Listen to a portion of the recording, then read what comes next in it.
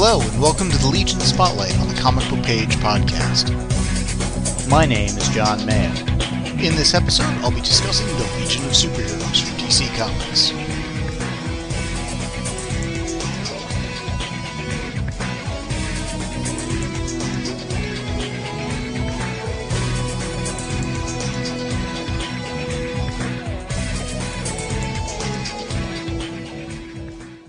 This is Legion Spotlight number 7, and we're continuing our journey forward through the Legion of Superheroes stories.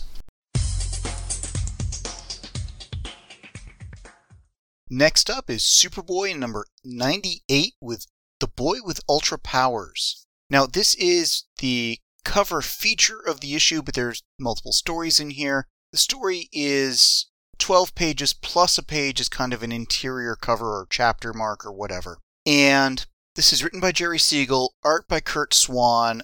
The cover date is July 1962, 12-cent cover price. This takes place in the original Legion era, and it is the first appearance of Ultra Boy.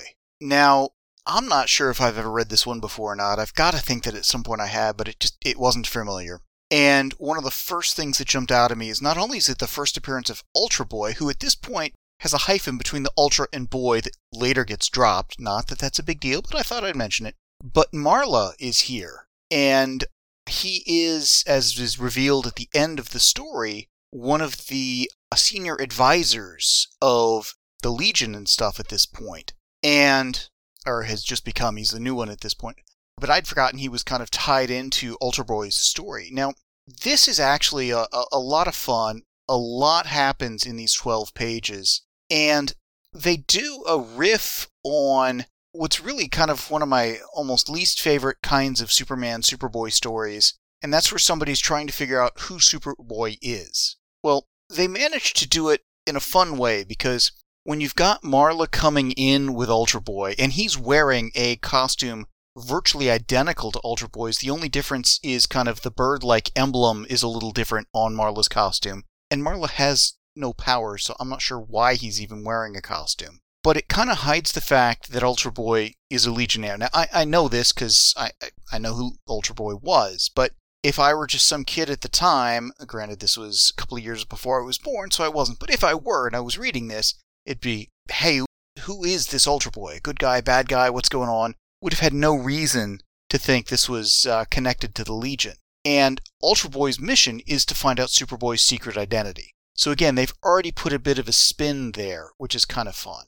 Now, at this point, the only power Ultra Boy has is the Penetra Vision that can generate heat, see great differences, and look through everything, including lead, that Superboy's X-ray vision can't do. Now, later, he figures out how to use this energy he's got and do other things with it, and he kind of becomes another Superboy clone with the twist he can only do one power at a time, whereas here, he just has kind of the vision powers, although that's turns out to be plenty. Now, they play it vague as to, who are these others that they're contacting, why are they contacting? We never see any of the Legion in the story, even at the end when it's revealed that Ultra Boy is trying to be part of the Legion at this point. And he's got a secret identity he's established at this point of Ben Crane, and Marla's going by Gary Crane. Not that either of those make a bit of difference in the story. Now, what's interesting is they come into town by train, having, as we later find out, their time sphere elsewhere, so Superboy wouldn't detect it as easily, and come into Smallville by train and go about it that way. Now, one of the first people in the story that they encounter is Pete Ross. Now, Pete's apparently helping out at the principal's office and is there when Gary and Ben are getting, him enrolled in high school. Now, Gary's background is very vague, and Pete kind of picks up on it like, that's a little odd, and is really kind of taken aback when the first question Gary puts to Pete is, do you know Superboy's secret identity? And of course, Pete's like, well, no, I don't. But the thing of it is, he does, and that's part of what throws him off. And at some point, I need to go find that story where Pete finds out the identity. And I've read it before. It's a good story, and it becomes pivotal in Pete's, really, his ongoing saga, particularly with the Legion. And this whole thing, again, gets Pete a little suspicious of Gary. Gary asks the question. Pete gets nervous. This gets Gary, Ultra Boy, thinking, well, the only reason he'd be nervous is maybe he's Superboy. So he hits him with the Penetravision to see if he's wearing a Superboy costume, but he's not. And oh, wow, how clever to outwit somebody by not doing that. So later, they follow Pete to his other job, which is working at the general store. Now, this is Jonathan Kent's general store, and at some point, I gotta go figure out, just because I'm curious, because I remember this as part of the Superboy era, the Kents had the general store. I don't remember when they set it up, and the other thing that really got me is the stockroom is apparently in the basement. Now, granted, when your kid's a Kryptonian, it doesn't really matter, going up and down stairs with a lot of stuff, but I don't know, it just seemed like a bad design to me. So, sure enough, as they're there and Pete's helping out, which I didn't realize or remember that Pete was working at the general store at all. I knew Clark was. Some idiot decides to go rob the general store. Now, not just rob it, he's going to rob it with a machine gun. And this is like one of those, I guess, Tommy gun kind of a things, with the round barrel and stuff like that, or round bullet casing, or magazine, or whatever it is. Clearly, I know a ton about guns. So, Ultra Boy and Marla sneak around the back of the store just to be out of sight. Pete's like, having none of this. I'm not going to hand over the money. Get out, guy. Now, at this point, the crook's like, well, okay, I'll just blow you away. And the barrel of the gun and the bullets melt. Now, of course, Pete, he thinks it's Superboy that did this. Because, well, he knows Superboy's Clark. Superboy's a friend of Pete's regardless. Superboy's not going to let somebody get hurt if he can help it. That sort of a thing. Now, it turns out, of course, as we see very clearly in the story, that it's Ultra Boy who's using his Penetravision to melt the bullet in the gun. Now, he's only doing this because he thinks Pete is Superboy, and that the bullets bouncing off Pete's invulnerable body would give away Pete's identity as Superboy. Of course, Pete isn't Superboy, but the story in Pete's life would be a lot shorter if Ultra Boy didn't suspect that. Now, at this point, Ultra Boy's still trying to prove that Pete Ross is really Superboy, and Marla's like, yeah, we'll see. So I would imagine at this point Marla knows the truth, but one of the things that's a little puzzling about this story, particularly after getting to the end and realizing Ultra Boy's from the future, in the Legion's time frame, apparently not everybody knows who Superboy was, which seems like it should have been public knowledge, maybe was or wasn't. I think they play a little fast and loose with that, but at this point in time, continuity isn't the concept it is today, and they play a little fast and loose with it, and we'll get to that in a little bit. So Clark shows up as the Crook's getting hauled off to jail, and Clark's father, takes him down to the stockroom to explain what happened, and, geez, Pete would have been killed if you hadn't saved him, and Clark's like, oh, I didn't save him. Goes home, checks with the Superboy robots, because of course, a good superhero doesn't have robot duplicates, but none of them saved him either. So Clark gets back to the store, investigates, and notices that the slag from the bullets is lead, and his X-ray vision can't melt lead. Now, it very clearly mentions X-ray vision. Now, I did a little digging, because it's like, I don't know when Superman and Superboy had heat vision and such. Well, it turns out Superboy had heat vision by name as of Superboy number 88 from April 1961, about a year prior. But like I mentioned, back then, continuity wasn't what it is today. They played a little fast and loose with some of this stuff. So it had traditionally been X-ray vision, heating stuff up. They were starting to use the term heat vision. It's just not everybody was on board or remembered that or whatever, apparently. But at this point, Superboy's got a mystery to go solve. Meanwhile, Ultra Boy's still got to go prove that Pete is Superboy. Now, good luck with that, because, well, he's not. So, out on the edge of town, Pete's driving somewhere. Don't know where he's driving to or from, but he's driving. And Ultra Boy uses his Penetravision to melt the bottom of a boulder to have it go crash down, block the road in front of Pete. Figuring nobody's around, Pete being Superboy will just, push the thing aside and be done with it. Well, of course, Pete's not Superboy.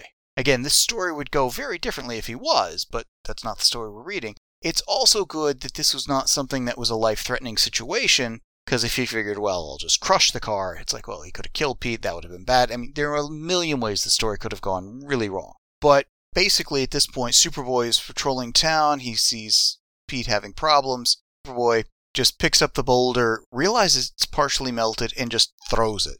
He's like, oh, where do I toss it? Well, luck of luck, whether it's good luck or bad, don't know. He uses his supervision, realizes that a hole had just opened up in the Smallville Dam, and so the town won't get flooded. He's able to throw the boulder right into the spot, the right speed and all that, to where it lands and wedges itself securely in the hole, saves the town, gives the repairman time to fix it. Crisis averted. Now, he's already realized, Superboy that is, that the X-ray vision can't melt lead, so maybe whoever melted the lead bullets is more powerful than him. He's now realizing not only could they melt lead, they could melt lead ore. So, who is this person? What's going on? He flies off, and we then get a quick scene with Ultra Boy and Marla checking in with headquarters through the cosmic scope. Again, that's maybe not a blatant clue it's from the Legion, but it could just be another sci-fi device for all we knew. But we realize Ultra Boy's got a 2-day deadline for figuring out who Superboy is. And they're getting their civilian clothes over their costume as, lo and behold, Krypto flies by. That seemed a little out of nowhere.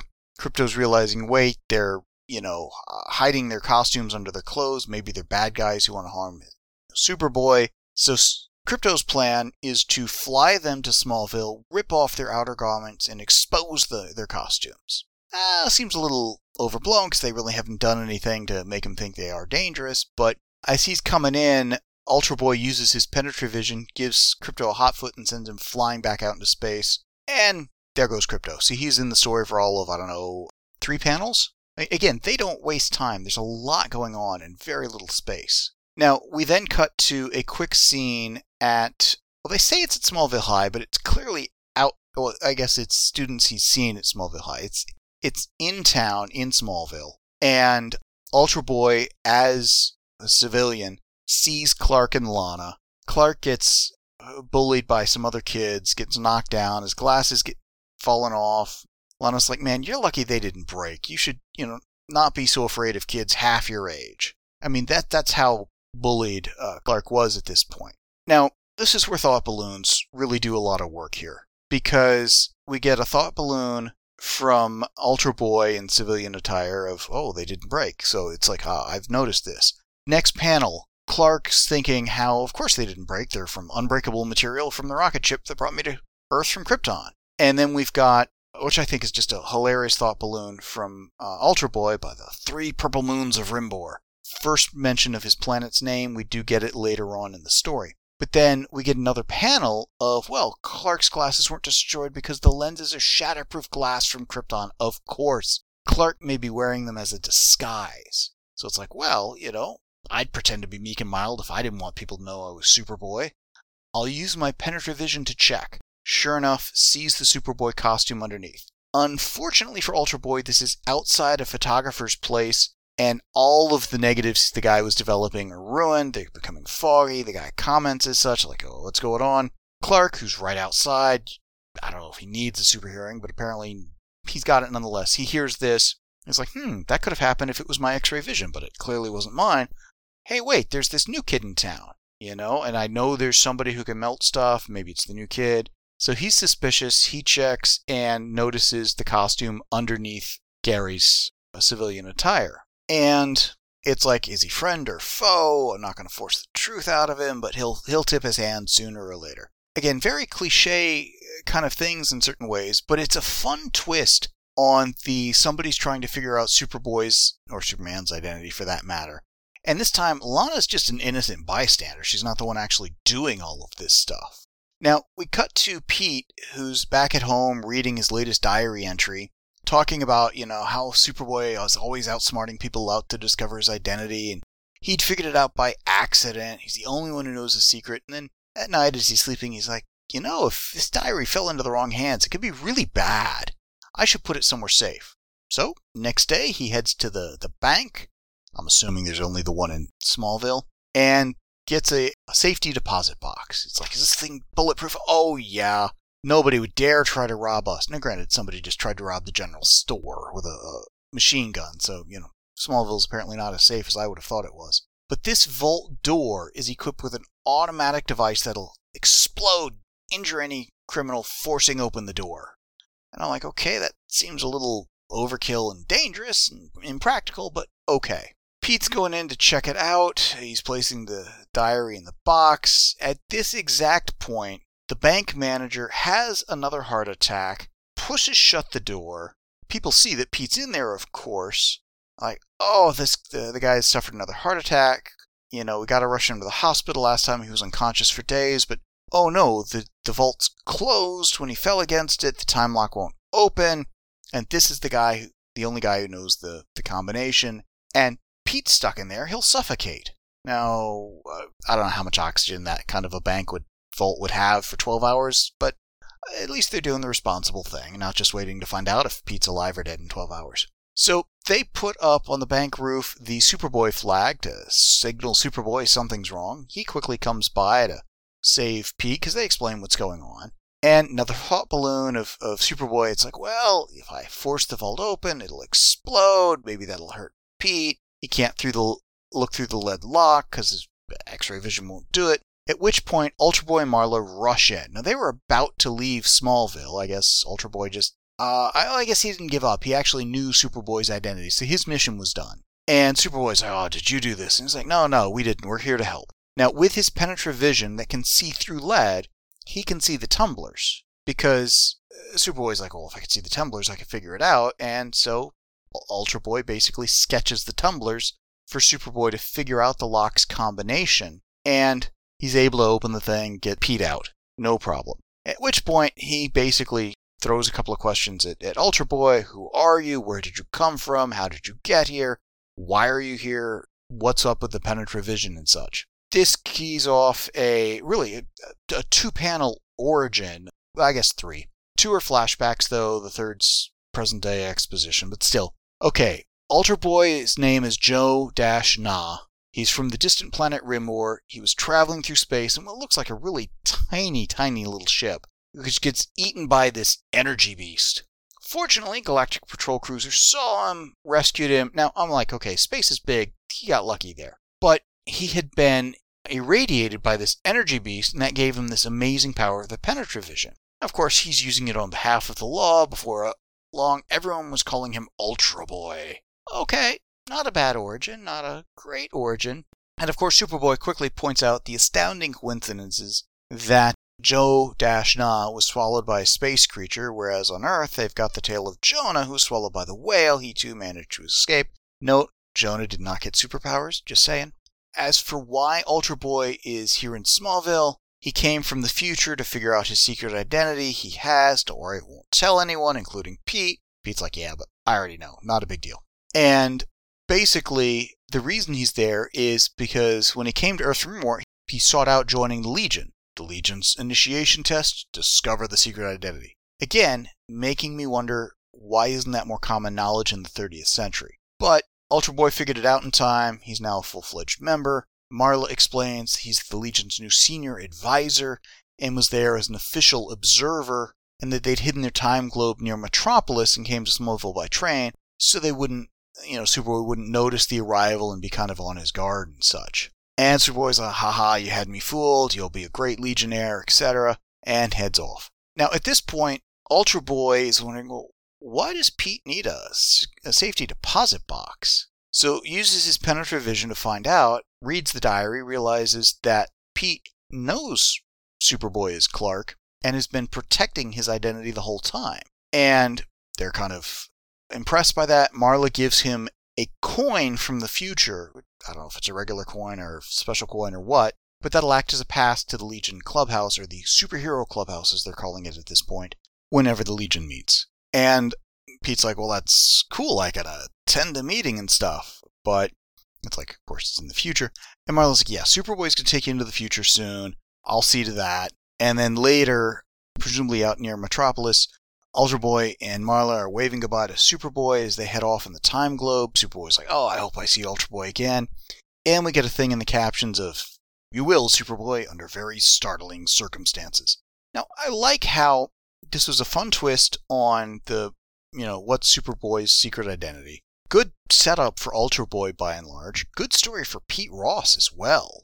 This doesn't really set him up as a Legion reservist, but it's definitely a step in that direction. And the ending caption telling us Superboy is going to see Ultra Boy again under startling circumstances, or very startling circumstances. At this point, I think they were working further ahead than they may do now, and they were able to actually tease future stories this way, which I thought was kind of cool. So we get again, a new Legionnaire, origin of Legionnaire, a fun story. A lot goes on in just 12 pages. And it's just, to me, a fun story. And again, I'm impressed with both the density of story and the fluidity with which it was told. Now, again, the art here, we've got Curt Swan. You cannot go wrong with Superman, Superboy stories by Curt Swan. It's just impossible. The guy was like the signature style for Superman for decades.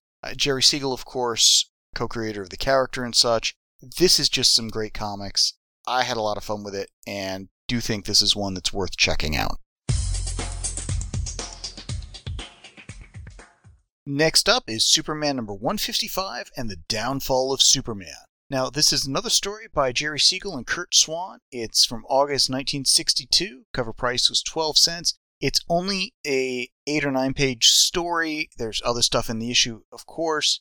And this is in the Adult Legion kind of continuity. So the Legionnaires we get of Lightning Man and Cosmic Man, which are the only two, are from that, again, adult era of the Legion, meaning they are adults, not that it has adult material or anything. And this is just another kind of, I'm almost going to say, run-of-the-mill Superman story. It starts out with Superman he's going to wrestle with a famous wrestler, Antonino or whatever, Roca, for charity. Clark and Jimmy are there with other reporters to interview the guy. Clark's kind of volunteered to help the guy show some wrestling moves. And of course, Clark says, I've been hurt in the process. I got to go home and go to bed. And this gives him an excuse to not be at the wrestling match as Clark, which is good because he's got to be there as Superman, because Superman's going to go wrestle the guy. And in short order, when Superman shows up and stuff, almost instantly he gets thrown out of the ring by Roca. And the excuse is Mr. Mxyzptlk, at least that's how I'm going to pronounce it, because who knows how it's supposed to be pronounced, was there and he made Roca stronger than Superman.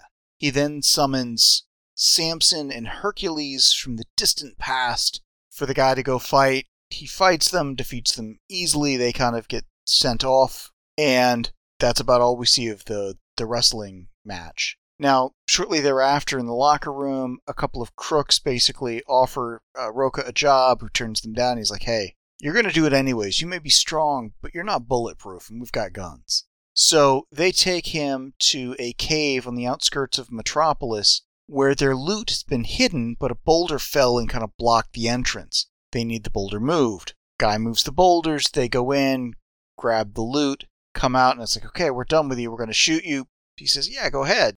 They shoot, the bullets bounce off. And he's like, but that's impossible. Well, at this point, Superman, Samson, and Hercules drive up.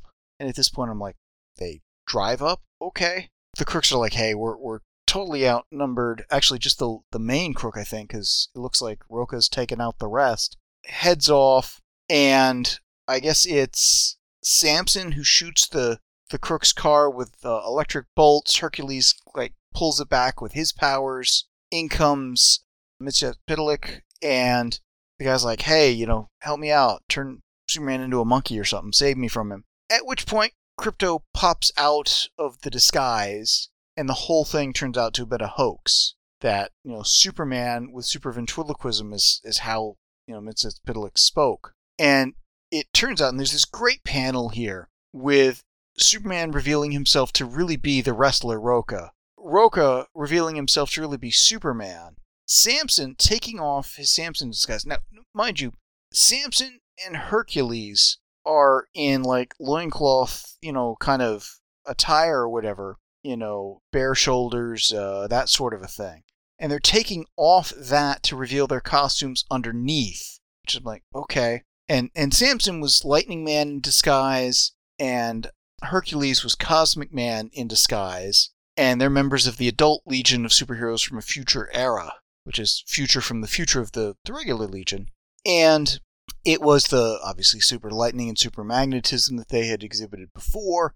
And the crook's like, why? Why all of this? Well, it turns out Superman knew that the loot was hidden in a cave blocked by a boulder. He just didn't know where the cave was. So he figured if he did all of these shenanigans, he would convince the crooks that are wrestling fans to hire Roca and reveal where the cave was, which kind of sort of makes sense. He's explaining how Hercules and Samson appeared and disappeared via miniature time-traveling devices disguised as armbands, and I'm like, oh, okay, that's convenient. I mean, presumably that's adult Legion technology that's not available to the regular Legion, or possibly even to the adult Legion later. But Lightning Man and Cosmic Man use that to kind of vanish as they fly off. Krypto flies off, and we get a little tag scene at the end with Superman thanking Roca for his help, and Roca wondering how he'd have fared against the real Samson and Hercules. And Superman's like, maybe someday I'll take you back there and find out. And there's a little caption saying, and why, yes, readers, of course, you don't want to miss that future adventure. So get future issues. They don't say which one, of course, because they may not know at this point. A fun little story. I don't think it's, particularly brilliant or anything of the sort. Some of it's a little far-fetched with, everybody disguising themselves as everybody else or whatnot. But, it's 8 or 9 page story. It's really not something I had high expectations for. And it's, again, a future Legion story, so it's its own pocket of continuity. And really, we get Lightning Man and Cosmic Man as such in 3 panels. We get them as Hercules and Samson a bit more, but they're really not that big of a story. They're just, at this point, almost placeholders. So again, not a bad story. Here for completionist aspects. Not much more to say about it than that. There's really no key events or anything else to speak of here. So once again, that's The Downfall of Superman from Superman number 155. I spent a bit more time on that Ultra Boy story than I had realized, and I'm going to end this episode here, and next time we're going to bounce around a little bit. We're going to start with a 2-parter on Comet the Super Horse. We're going to go through a couple of stories from Action Comics, Superman Pals, Jimmy Olsen, and Superboy, to where in Legion Spotlight number 9, I think we'll be able to start with the full-length adventures of the Legion of Superheroes as the feature characters over in Adventure Comics. The show notes and forum for this podcast can be found at www.comicbookpage.com under the podcast and forum sections of the website. Please email us at theguys@comicbookpage.com and let us know what you think of what was discussed in this episode. Thanks for listening.